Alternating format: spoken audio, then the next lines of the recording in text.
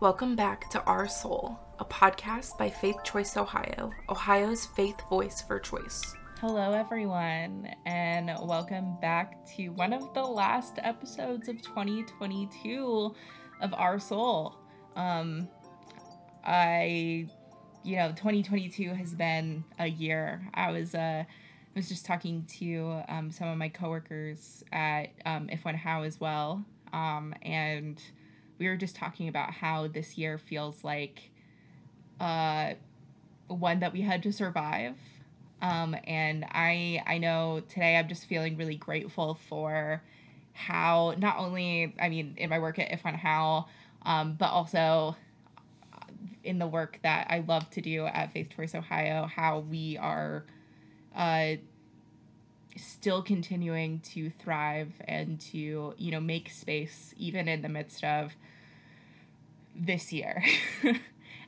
So since this is actually our second to last episode, we aren't gonna leave our spot empty. Don't worry. We have something special planned for the episodes that will play while we're on our holiday break.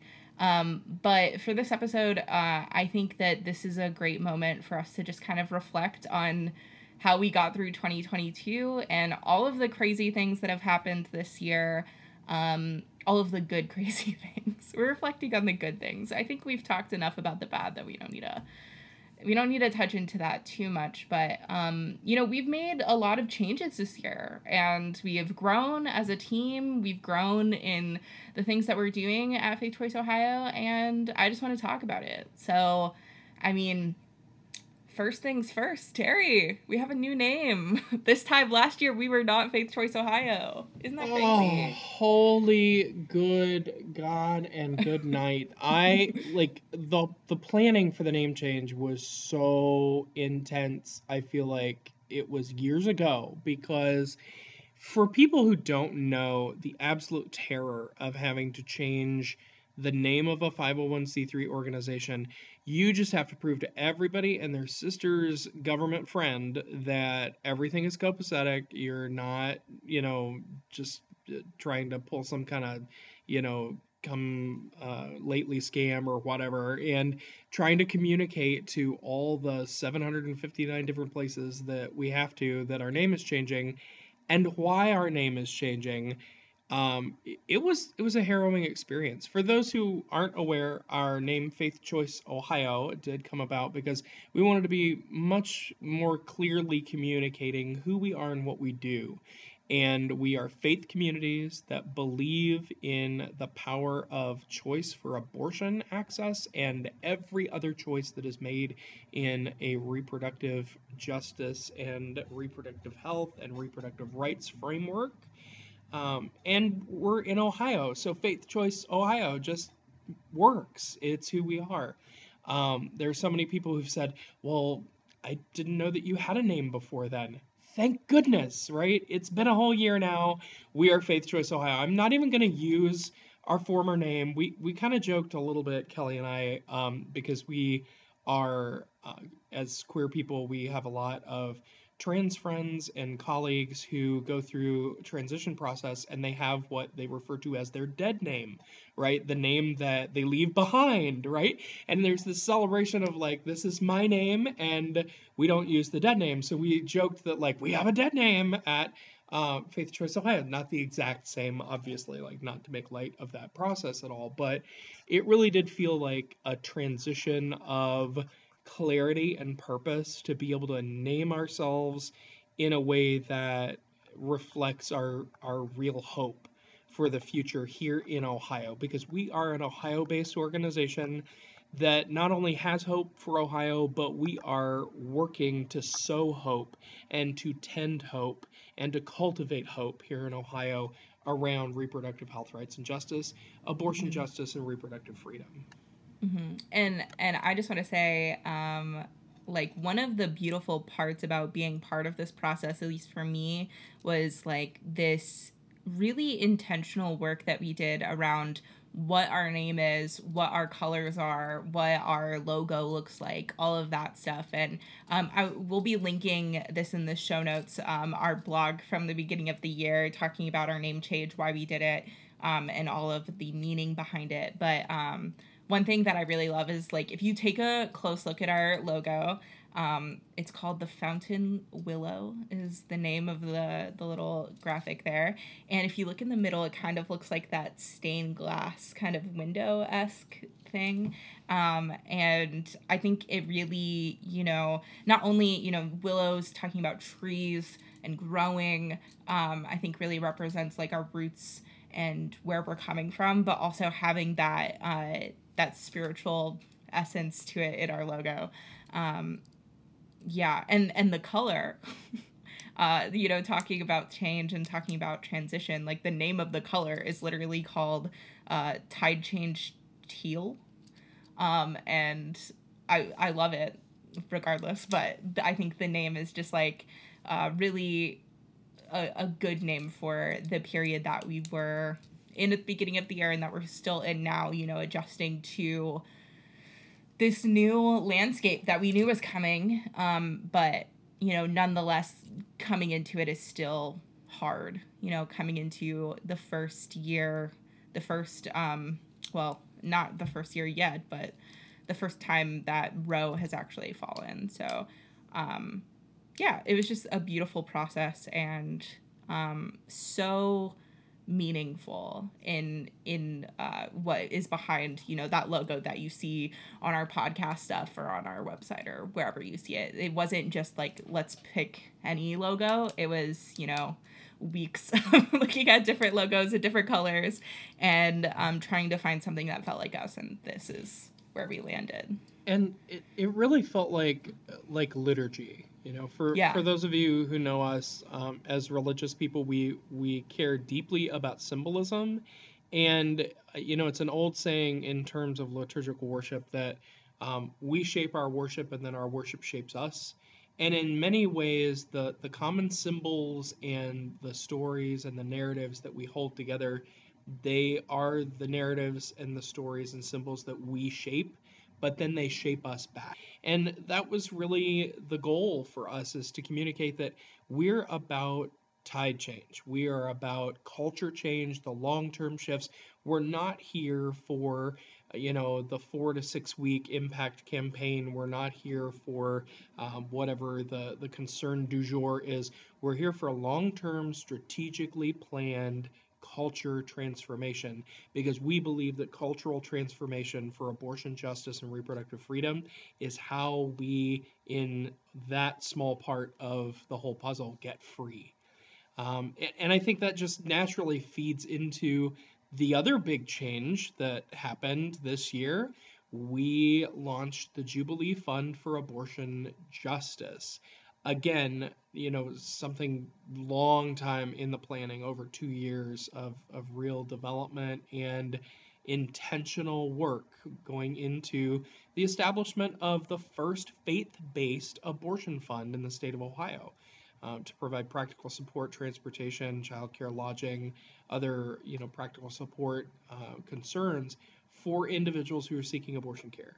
And that got launched. It seems like forever ago, but it was just in June to go live with volunteers and funding and the whole caboodle around spiritual care and this kind of wellness expression for people who are seeking abortion care in Ohio. Yeah, and, with the launch of our Jubilee Fund, for those of you who don't know, and I know that, us at Faith Choice Ohio, we do a lot of work, but we are a very small team.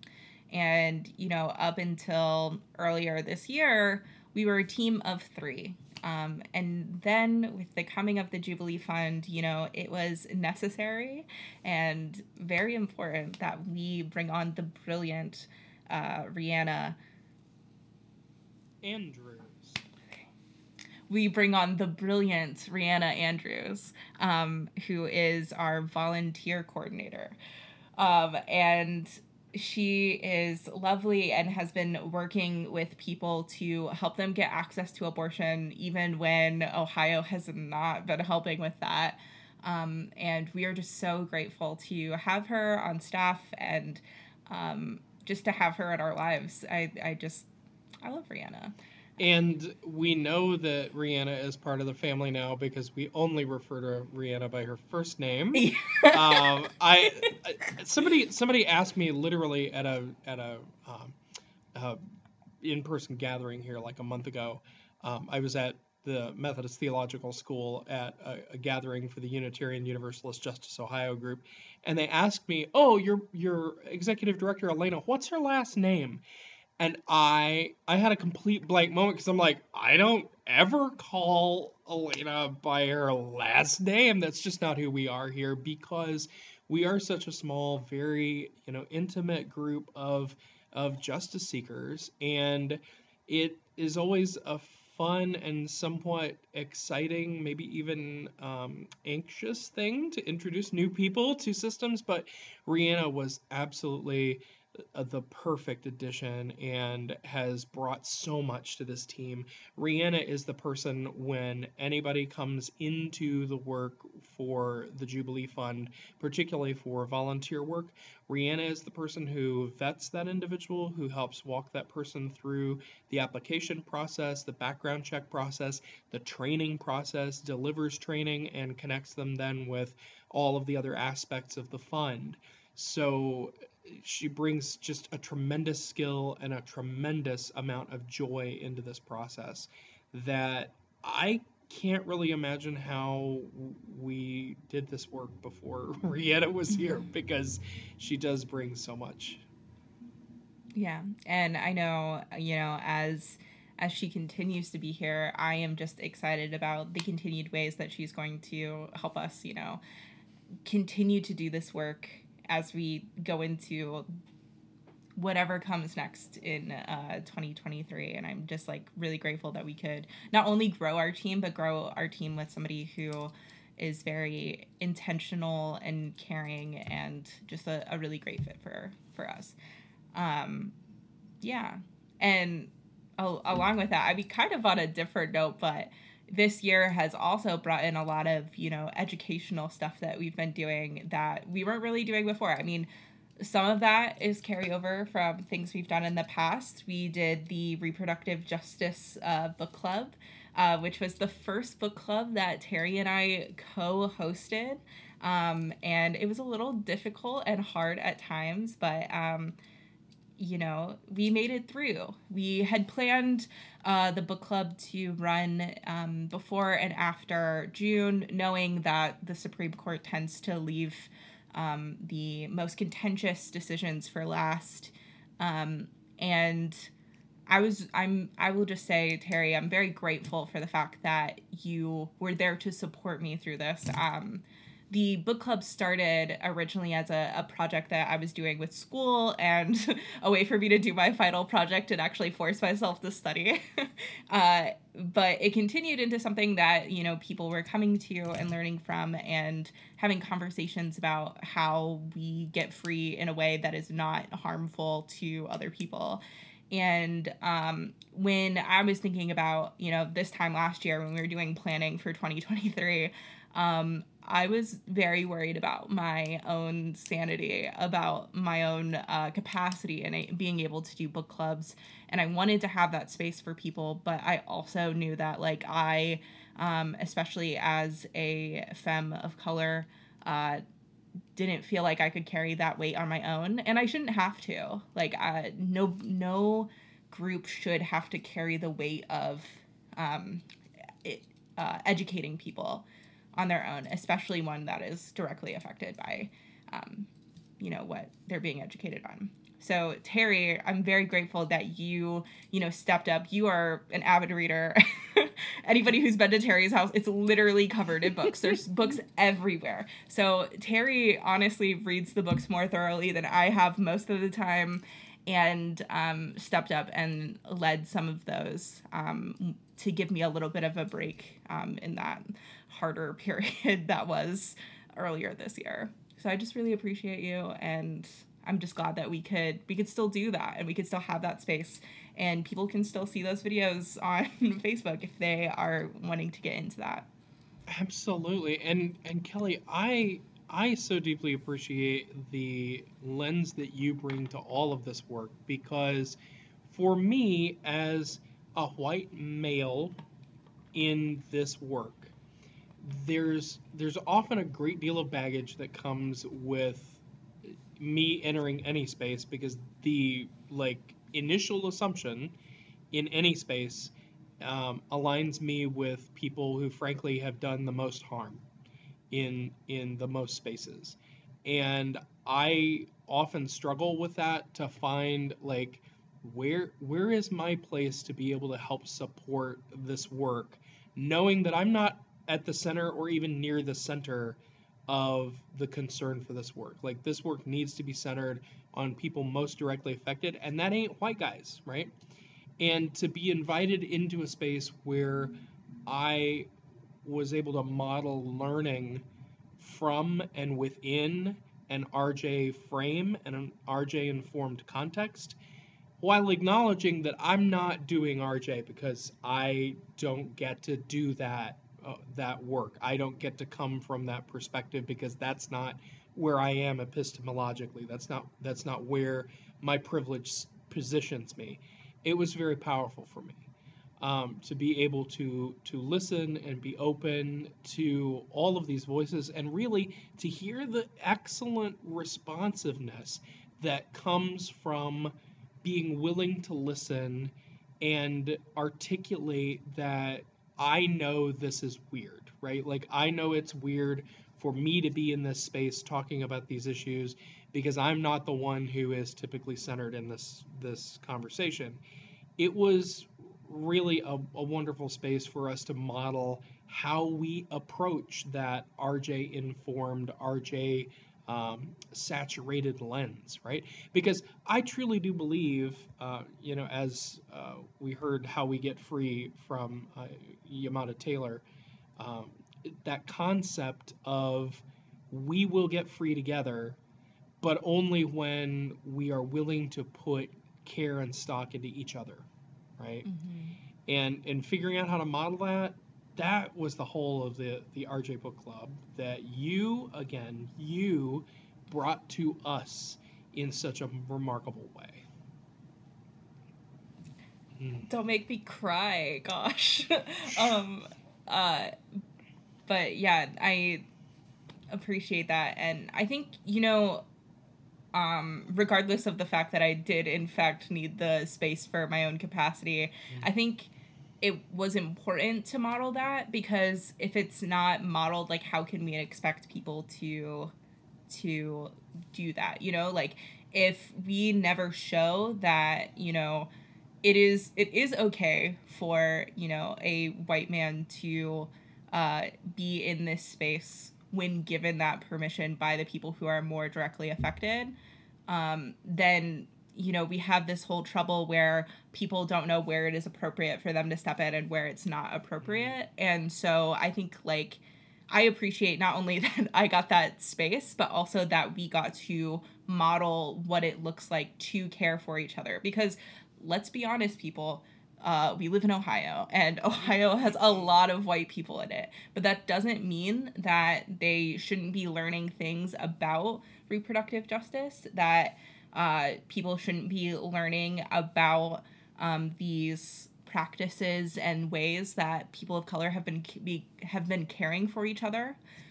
But what it does mean is that there needs to be some care and some intentionality around how that is taught and who is actually carrying the brunt of that education, and where is it appropriate for people to step in. So I am also glad that we could model that, because I think what's really important there for people who are like, I've heard this stuff, I've read this stuff, and I care a lot about it.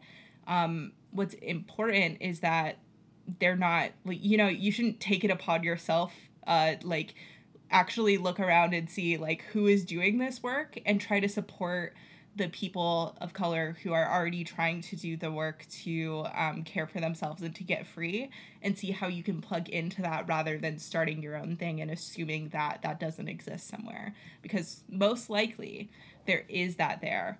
And you may not know about it, but maybe somebody in your circle of friends knows about it. We have the internet. The internet is a powerful tool.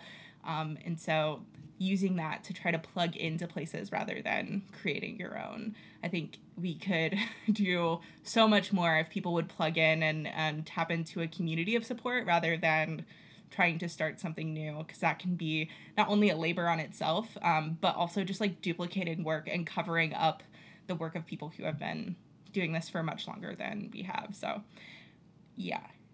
And the last thing that I wanted to mention, especially around the education portion, is this year was the first year that we've done many of our trainings. So, you know, we talked about it a lot in the last like few months, but the restorative and transformative justice training was not a thing last year. We have the religion and repro training, which was not a thing last year. We have our moral messaging training, which was not a thing last year. And we also have doubled the amount of SMA trainings that we do, because we do them twice a month, as well as whenever people make requests for any of these trainings, we do those trainings as well.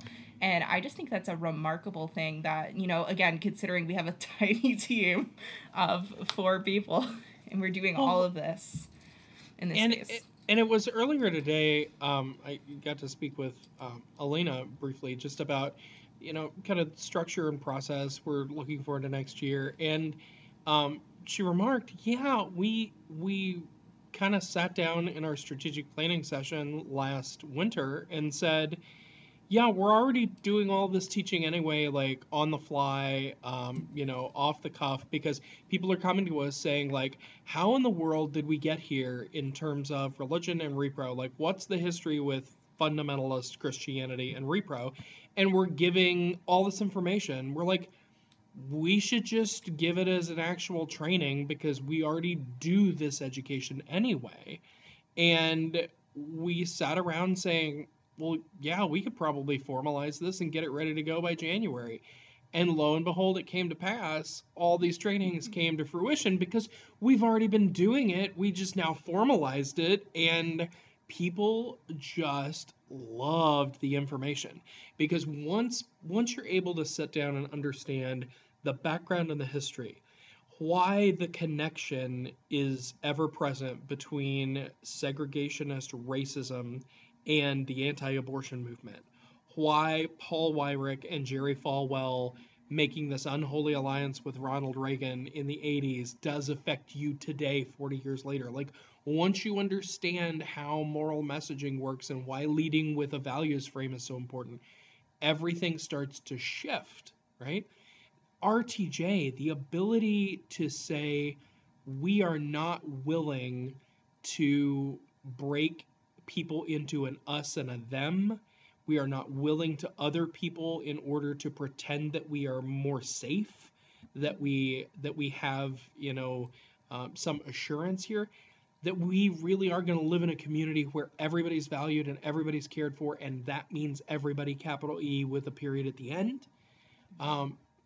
That really is transformative justice, right? It is transforming the world. So this whole year of being able to do this education process with folk and really get basic education to people about why repro is so much more than what you have been told, right? Repro is more than the awkward dinner table conversation, right?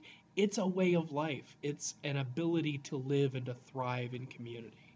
That's the heart of our training process, and that's what we've been able to do in the last year here at Faith Choice Ohio.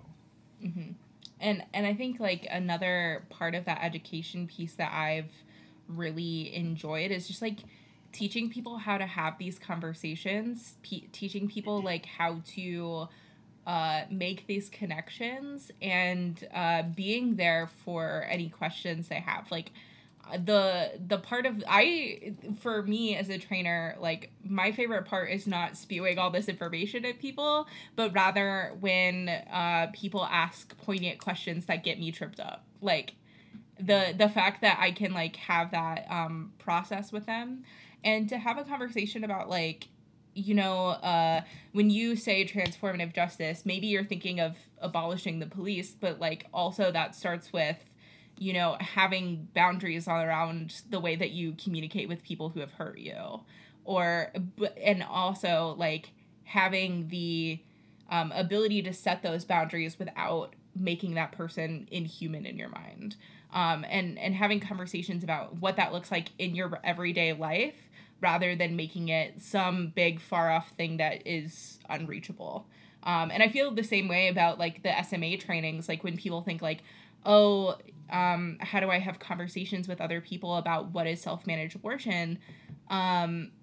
We, have a time where people can practice with each other and be able to mess up and see how it can be a little bit hard to do, but like they get to learn that like, okay, it doesn't have to be as big and intimidating as I've made it out to be in my mind. It can just be a conversation with people who I care about or who I'm trying to give care to. And it just has to look like that with a couple of, adjustments for the legal landscape that we're currently in. Right. Yeah. And I think for me, the most powerful part of the education process is being able to bring all of what I call the filler, the things that aren't on the schedule but always have to get done anyway. All of those elements of our life that we can't easily put into a training module, we get to bring those to bear in the trainings and the education that we work through. I think about all the things that we haven't listed, right? Among these things in the last year, like our ability to advocate on moral values and issues of substance, not only at the state legislature, but in local municipalities, our ability to equip people to advocate for themselves, getting to participate with the ACLU in challenges to really crappy laws and horrible abortion bans. Again, articulating this moral frame within faith communities to preach and teach and speak and sing and pray around and about abortion access and about Black lives being able to thrive in our communities and about basic justice tenets being at the center of our work. All of this holistic process together gets to be in every morsel, in every mouthful of what we're able to do in this organization. And that just gives me joy because we had a horrible, catastrophic Supreme Court decision happen this year, and our communities are still moving forward. We are still moving forward in compassion and joy to support abortion seekers. We are still moving forward to make sure that people who need care get the care that they need and deserve, and that they get that without judgment or without stigma and without any kind of lingering spiritual effects if we can help it. That, to me, is just paradise, and I get to come to work every single day with it. It's you feel kind of like the hippie thankfulness in this moment, right? What a year in review, though, and we are so glad that we are able to be with you here for this penultimate episode for the year. Listen to our very last episode, which will be a resource-oriented episode coming up in just a couple of weeks. Thanks, everybody, and we will see you back here very shortly. Thank you for listening to this episode of Our Soul. If you'd like to hear more of our conversations on religion, abortion access, and all things repro, you can find all our episodes on Podbean, Spotify, and Apple Podcasts. For more content, training, and other information, check us out at faithchoiceohio.org.